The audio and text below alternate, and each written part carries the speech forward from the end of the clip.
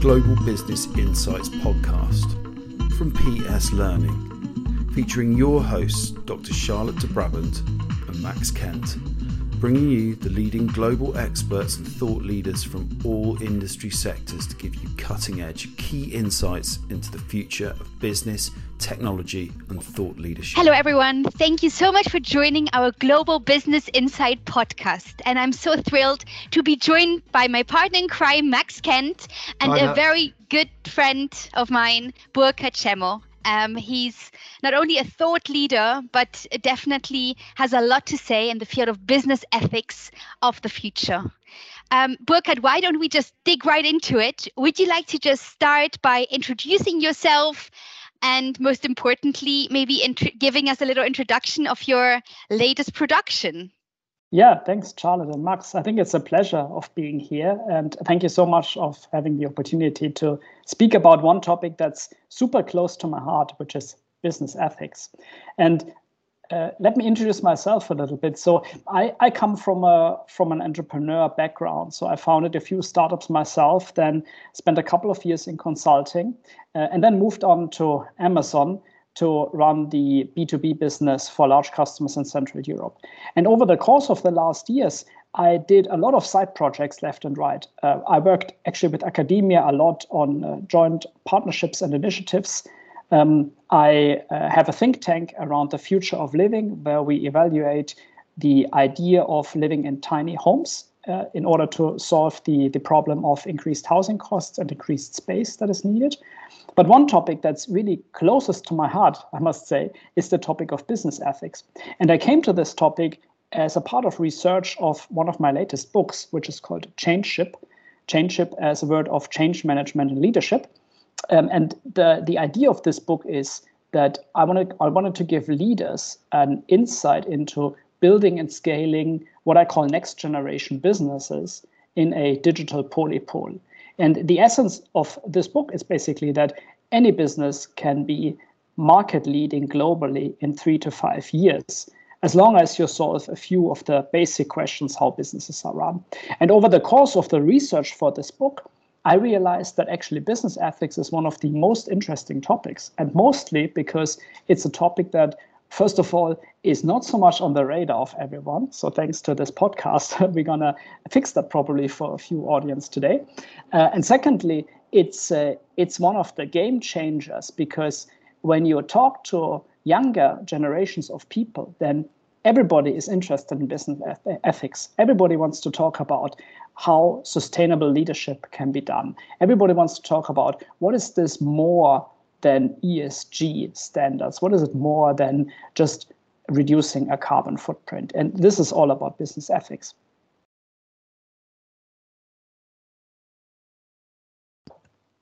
So how do you see business ethics evolving in the future, Burkard? Because I think there's going to be some people listening in that when they hear the word ethics, think, oh, that's something that we need to think about, something we need to adhere to. We are ethical as a business, but do they really know? And I'm sure there has to be more of an evolution to this, doesn't there? Yeah, absolutely. And I think part of the discussion of business ethics is to, first of all, define what this means. And to me, there is 5 dimensions to business ethics that one should look into it. And it's very simple things that actually, back to your question, are not really new, but I'm coming to this in a minute. What's the new thing? But the 5 questions is essentially, what should companies sell, at which price, to whom, and how the sales process should be structured. This goes back to the if you will, honesty in the sales process. And then lastly, what's the bigger impact that a business should have in the society? And those 5 dimensions are very universal, and they work basically in all cultural backgrounds, in all countries, everywhere globally. The nuances are a bit different. And when I think about how this should evolve, then as those topics are around for quite some time, I think many businesses really struggle in implementing this, and they struggle in defining what are the areas and how do you really bring it down and boil it down to very concrete actions, and how do you bring it throughout your own organization? And I think the evolving part in the future is that every business that is currently either new built or restructured or anyway transformed into the current status where we are, every business has to have an ethical component. There's no way around it because society demands it, your employees demand it, and you will just be out of business if you don't have a business where ethic is really at the core. And I think that's great news on the one hand side. On the other hand side, it creates a lot of pressure to businesses because it's simply an area that although it's around for quite some time, people have to really actively work on it. Thank you so much for sharing, Burkard. And actually, one other question, if you could just elaborate on some of the biggest challenges actually that businesses are facing at the moment in order to maintain the ethical standards. Yeah, thanks, Charlotte. I think it's a very good question. And I would even go further. I think the challenges are in two ways. First of all, it's the actual implementation of a new ethical framework into the organizations. Because in the past, many corporations have focused on complying, obviously, with all legal standards in the market they operate, and then put a little bit on top in terms of sustainability, ESG, and probably diversity, and a couple of other of these aspects. And I think in the future, that's not good enough anymore. In the future, we have to go deeper. And the challenges are really to define what this means. And let me give you a very concrete example. I talked about the 5 dimensions of ethics earlier. And one is which products should you produce or sell?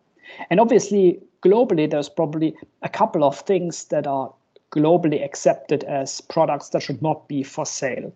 And the most prominent example is human organs. So you would probably not build a business around selling human organs anywhere in the world. That's super simple. But then when it comes to other products, let's take weapons, for example, or cigarettes, then it's not so clear, right? I mean, should you produce weapons and sell them? And then you would probably say, well, weapons for the police might be okay, maybe in a democratic country, but what about weapons for police in a non-democratic country? What about weapons for other countries or for dictatorships, right? So it's a lot of gray areas, and that's my second point. I think all the ethical dimensions sound super easy at the beginning, but then for each and every business, you got to define it very granular what it means, and then you need to implement it throughout all business functions and all corporations. I mean, it's really interesting because we've seen ESG come in as much more of an impactful strategy that everyone needs to consider, probably in the last 3 to 4 years. You've had climate reports come out that talk about global warming. It's really driven that kind of carbon impact and all those things that plays into the ESG conversation. So you've got businesses there going, well, what do we do? So I think it's a massive area.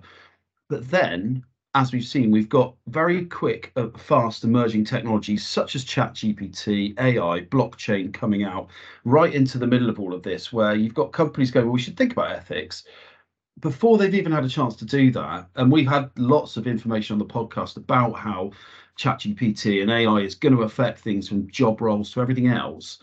Where's your take on the ethical considerations of this? Because I think it's going to be a massive thing for companies and just purely down to the use of these tools as a starting point. Yeah, no, it's absolutely. And I think it's one of the biggest challenges probably because you need to basically build ethical considerations into the algorithms. And as I said earlier, it's already difficult to build in the gray areas of ethics into your normal business. So how do you build this into algorithms? I mean, a couple of considerations. Recently, a few of the leading machine learning and AI scientists have asked for a stop in development, especially related to ChatGPT and other tools like this, in order to discuss those questions. So I think it's probably not realistic to stop the development, but I think the discussion and the idea of publicly raising awareness is a good thing.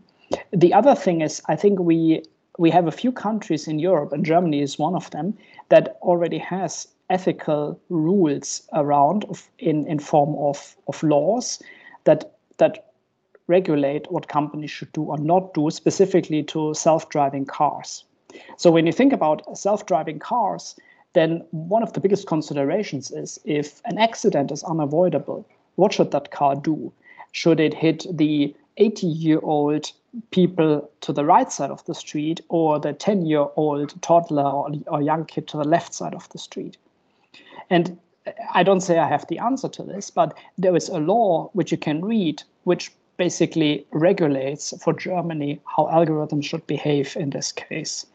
And I think part of that is probably that we need to generally get those technologies regulated. And it's probably funny that I'm saying that because many years I was against regulation at all, but I became a bit older and wiser, and I realized that some things just have to be regulated, and especially those critical points as ethical considerations. And that obviously, as I said, requires a discussion in the society.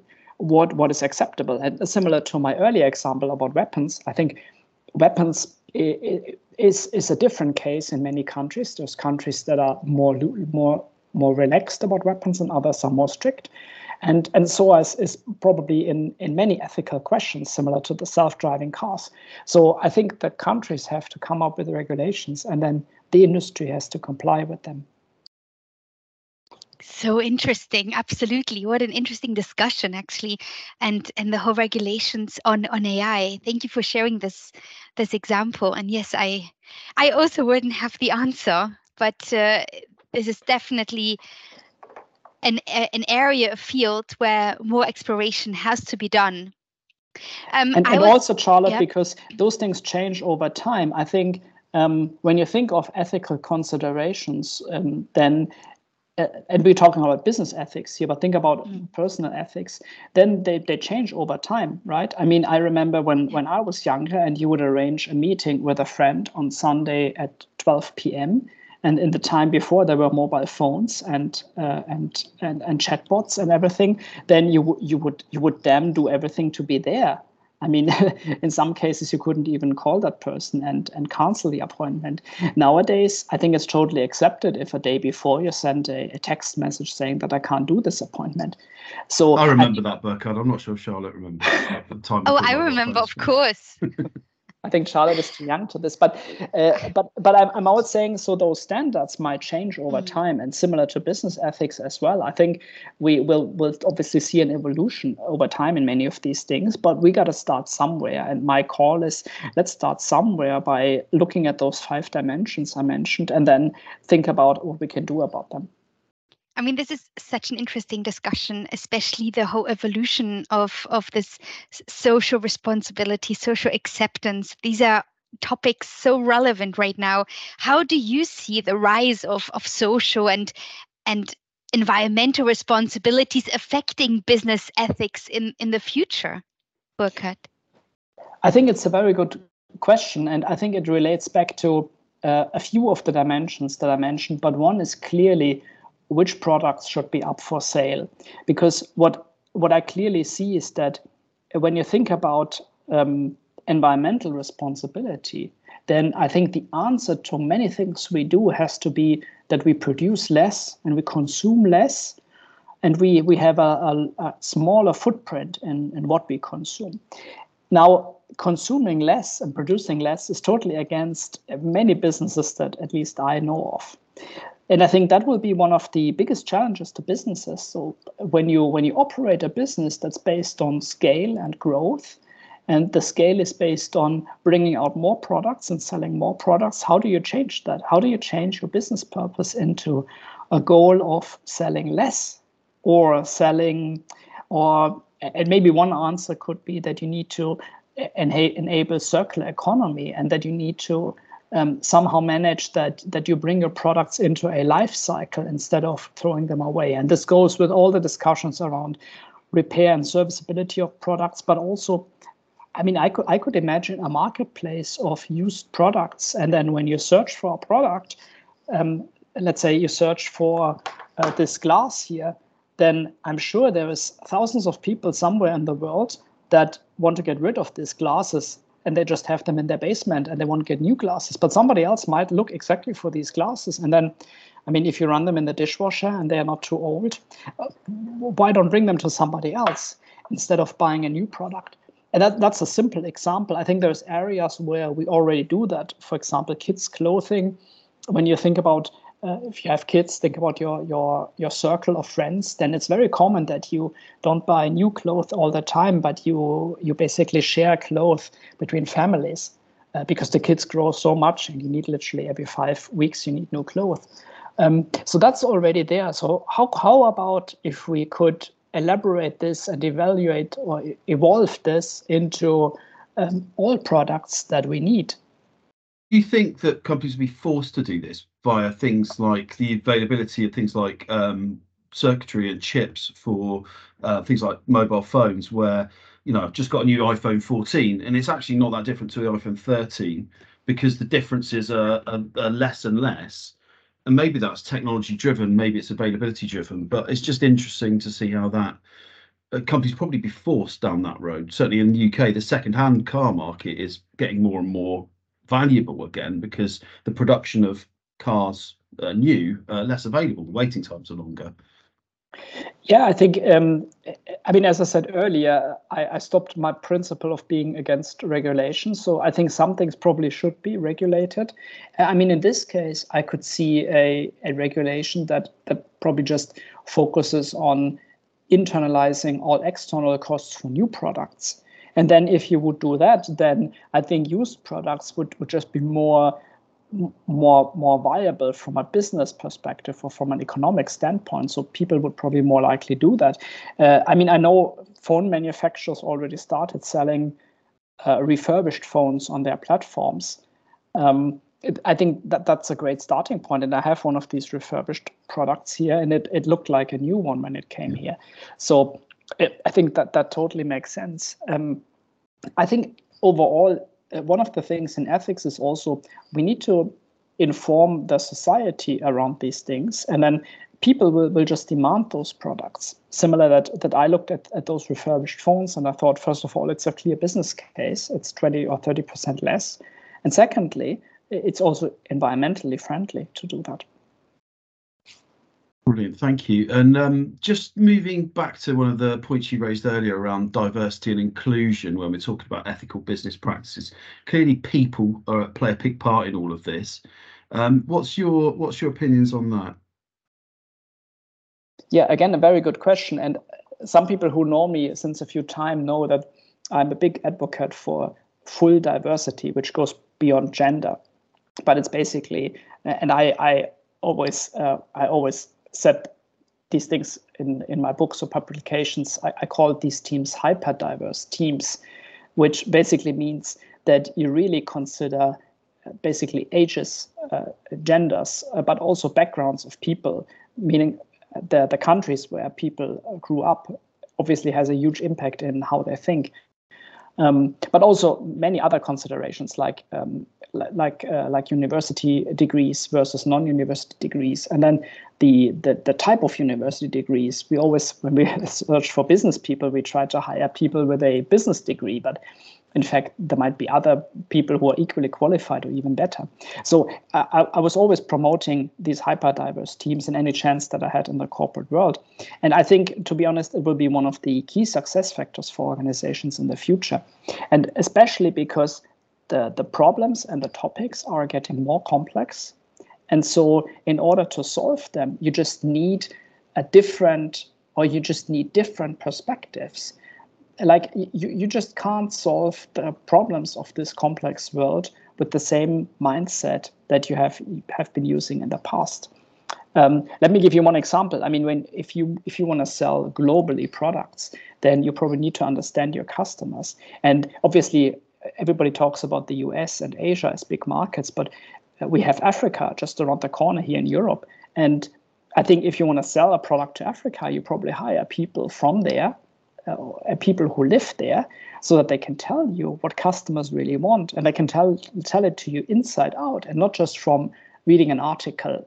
And for example, I know very little about Africa. I know that, for example, mobile payments is super big in Africa. But if I want to sell a product there, hey, I would get my, sorry for the words, ass off and try to understand what mobile payment really means. And then obviously Africa has probably dozens of countries that are leading in mobile payment, leading more than anywhere else in Europe or the US. So you probably need to look into all those countries and understand how mobile payment works. And I think that's one example of diversity. And obviously we talk about globalization. We talk about businesses that want to scale in any markets in the future. So then you need to understand those things. Another example that comes to mind is there was an increasing number of people who work in part-time. And obviously here in Europe, as we want to bring more people who raise kids back into work, then these people need to work in part-time. So, and one obvious thing is that you obviously need to adjust your business schedule for meetings so that you can comply with part-timers. But then there's many other things. How do we promote people that work in part-time? You know, when we think of full-time people and you think of 40 working hours a week, then in the past we used to promote people who work 50 hours. And not only because they work 50 hours, but just because they got more done. And when you get more done, then you're qualified for the next level of the job. So how do we do that in part-time? If somebody works 24 hours, do we ask them to work 30 hours? and how do we measure that? So I think there's a couple things that we just got started in discussing in the business world on how do we treat certain things. But those all go in the area of diversity and inclusion. Thank you so much for sharing, Burkard, and just staying on this topic. Especially, I loved how you were talking about these hyper-diverse teams. And yes, I can confirm, since I was part of your team, how much emphasis and importance you put on these hyper-diverse teams. Maybe just to continue on that thought process, and of course, including my passion, procurement and supply chain management. How can businesses ensure that ethical practices are being followed through in the supply chain and with the partners and vendors? Yeah, that's a very good question too. And indeed, I think it's one of the biggest challenges, especially given that the supply chain impact is, depending on the industry, and you know that better than I, between 20% and 80%. So in some industries, you have 80% of the value creation that comes from products that are manufactured somewhere else. So how do you do that? I think a couple of considerations. First of all, you need to define your ethical standards in your business and in your corporation very clearly and very tangibly. And then you need to bring them to your suppliers, and you need to negotiate with your suppliers that they adhere to these standards. And that obviously, depending on your negotiation power, it might be more difficult or less difficult. If you are a big corporation and everybody wants to do business with you, that might be easy. But if you're small, then I think you really need to negotiate not on the back of pure terms, but on the back of the necessity of changing the business operations into ethical operations, and that your customers actually demand that. And then you really need to probably press these buttons at your suppliers. Secondly, I think it's also about monitoring. And I think there's a couple of good monitoring tools around that help you in understanding, let's say, the carbon footprint or a few other KPIs. I think you need to use that, and especially for those suppliers where you don't have one-on-one relations, those thousands of tail-end suppliers that probably you don't even know them or you don't even talk to. And I think there you need to use monitoring tools. And you also need to be willing to pay a higher price in order to choose those suppliers that follow your standards over others. Yeah, it makes complete sense. And it's certainly what we've been seeing out in the marketplaces as well, where, again, a lot of this is customer driven, isn't it? Where customers will vote for their feet. Businesses will then have to provide more ethical regulations or show what they're doing. Certainly, we've seen that in procurement and supply chain, right down to the fact where businesses are starting to see more and more information at buyer level. So end users will be able to see if they're going to make a choice just on raising a purchase order. They can see a choice between different suppliers and the ethical ratings of those suppliers. That's being pushed more and more through to end user level, so they can make that informed choice. Now, that's driving it at a sort of financial, commercial level. what do you see governments and regulations from more of a, overall regulation level coming to play on this? Certainly country by country, I expect, but yeah, it'd be interesting to hear your thoughts there. So I think it's a very good question around regulation, and especially given that there is probably a chance right now where many buyers that make purchasing decisions are not that informed, and where standards that we discussed are not common across the industry. And then regulation will play a role in setting those standards and helping suppliers and buyers to make decisions based on ethical standards, and at least defining a minimum set of standards that should be there. I think one of the good things is there was a supply chain law raised by the European Union that's currently transferred into local laws in many countries. And this is very strict in a sense that you need to know the supply chain standards of your previous suppliers, and you need to be able to document them. And I think although this is a lot of paperwork and a lot of electronic work for many corporations, it's in essence a good thing because it forces the corporations to really think about their supply chains. I think on the long run, when I talk to younger people out there, younger than the three of us here in the group, especially students at universities like ESMT or the Frankfurt Business School, then many people actually are super considerate about ethics, and they are super interested and super willing to do that extra research, to meeting those standards, and to make the right purchasing decisions.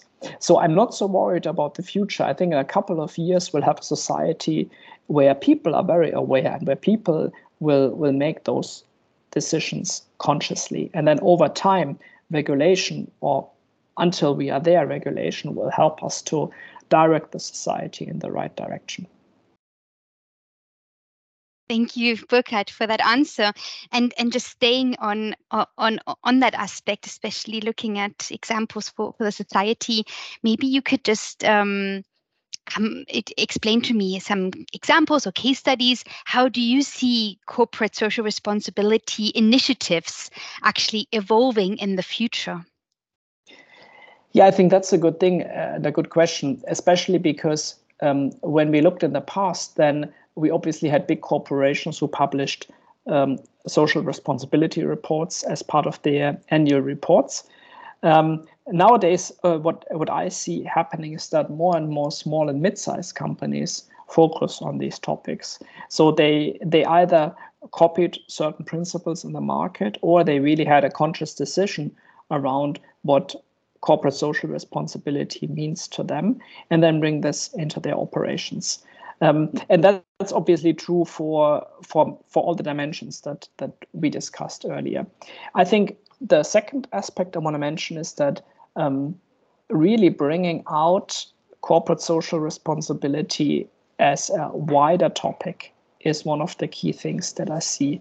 Because in the past, we used to think about social responsibility as a sustainability play. And going forward, I think there is many more dimensions like diversity, like inclusion, but also the hard ethical aspects on, is my business set up for doing something for the greater good? Is my business really helping the society transform to the greater good? I think those things, I see the organizations and the companies evolve. And I think those discussions I currently see happening, and I'm super excited about this. It's interesting to see how this will all evolve. The next question might be a little bit more subjective, because we wanted to ask really about the role of transparency in promoting ethical business practices. Now, when we see some of the ESG policies come out, we've seen things like greenwashing. So do you think there'll be something like ESG washing that might come as a sort of a practice that companies might employ with this? Yeah, again, this is really, as you said, a very subjective, not only question, but also answer from my side, because I have not done a full study around how business ethics, these topics are really implemented and followed up into organizations. And when you think about the effort it takes to really implement those ethical considerations throughout the whole organization and throughout all business units, then obviously I think there is a risk that some of the business units will just declare some things that happen which not happen. And I think overall, it has to start with a ethical leadership. I think it has to start with a CEO who has very clear values and really drives them through his direct leadership and then the whole organization, and then really follows up. I firmly believe that the CEO of a company is the person who should advocate for this and who can drive the change of the corporation. And I think we have seen great cases in the past where this has not happened. I would really be curious to see one of the first Fortune 500 who really turns around into a fully ethical business. And I think, and I make a bet here, we'll probably see that in the next 3 years happening. And then that would be super exciting. Burkard, and last question for you, just for some best practice sharings and giving some tips to our listeners. What steps can businesses actually take to build a culture of ethics and ensure that ethical practices are being also ingrained in companies' values and daily operations? Yeah, when we start with this, then obviously the first consideration is you got to define the concrete implementation of what does ethics mean. And one of the dimensions that we can always take as a good example is pricing. So one of the discussions around ethics is what is a proper price, and is the price dependent on the value of the product or on the production costs or on the margin? And then is the price different from country to country or even different from customer group to customer group? And many people would say that this, if you will, dynamic pricing is considered as appropriate as long as people know about it. So when you think about it, if you sell a product to a wholesaler, then you probably sell at a different price than to an end customer. And that's probably something that is appropriate to do. What's probably not appropriate is if you sell a product at a different price to an iPhone user than to an Android user, because you think that an iPhone user is willing or capable to pay a higher price. So I think that's an example of pricing. Obviously is at the heart of many companies because it touches product management, it touches sales, it touches marketing. So to your question, I think you really got to implement this across the organization and then foster these kind of discussions. And one best practice that I used to tell my customers is that I suggest them to implement a so-called corporate responsibility or corporate moral board. And this board is a cross-functional team of experts in the company that really oversees those ethical considerations. There are people in from sales, from marketing, from product management, from production, from procurement, obviously, from finance, from HR, from all business functions. And then they basically look at selected cases and define answers that are globally valid for this corporation. And then those cases can be, if you will, blueprints for any other similar case. And take the example of pricing. If you, let's say you run a multi-billion business, globally active, hundreds of product lines, I guess you don't need to define this for each and every product. I think you can say, we as ethical board, we look at one specific product and we look at, let's say, 5 markets, and then we define what our company thinks about pricing, about ethical pricing. And then you can take this again as a blueprint, and once you have a strong leadership, you can make sure you roll it out throughout the whole organization and ask all other business functions and areas to comply with these standards and to apply them in a similar way. Burkard, thank you so much. This has been fantastic information, and I really think you're ahead of the curve, ahead of the game with something that's going to become more and more important for every single business. So once again, do you just want to mention the name of your book and where people can get it from so we can get that? We'll put links obviously in the descriptions, but just I think it's something that everyone needs to read that's interested in business, obviously. Yeah, I would agree. And the book is called Changeship. building and scaling next generation businesses in the digital polypole. And it obviously touches much wider aspects than business ethics. But when you read the book, throughout the book, there's a big chapter about ethics, but there is many left and right considerations throughout the book about ethical considerations. And I think it's a great starting point for any leader to raise awareness and to just get the thought process going, and then get obviously a few very concrete tips around how to set up operations and how to change businesses. Burkard, thank you for your time today and for all your insights and tips. And especially to our listeners, thank you so much for joining in. And once again, it's been a great pleasure to host you, and we look forward to the next podcast. Thank you, Burkard. Thank you so much, Charlotte and Max. Global Business Insights podcast from PS Learning, featuring your hosts, Dr. Charlotte de Brabant and Max Kent.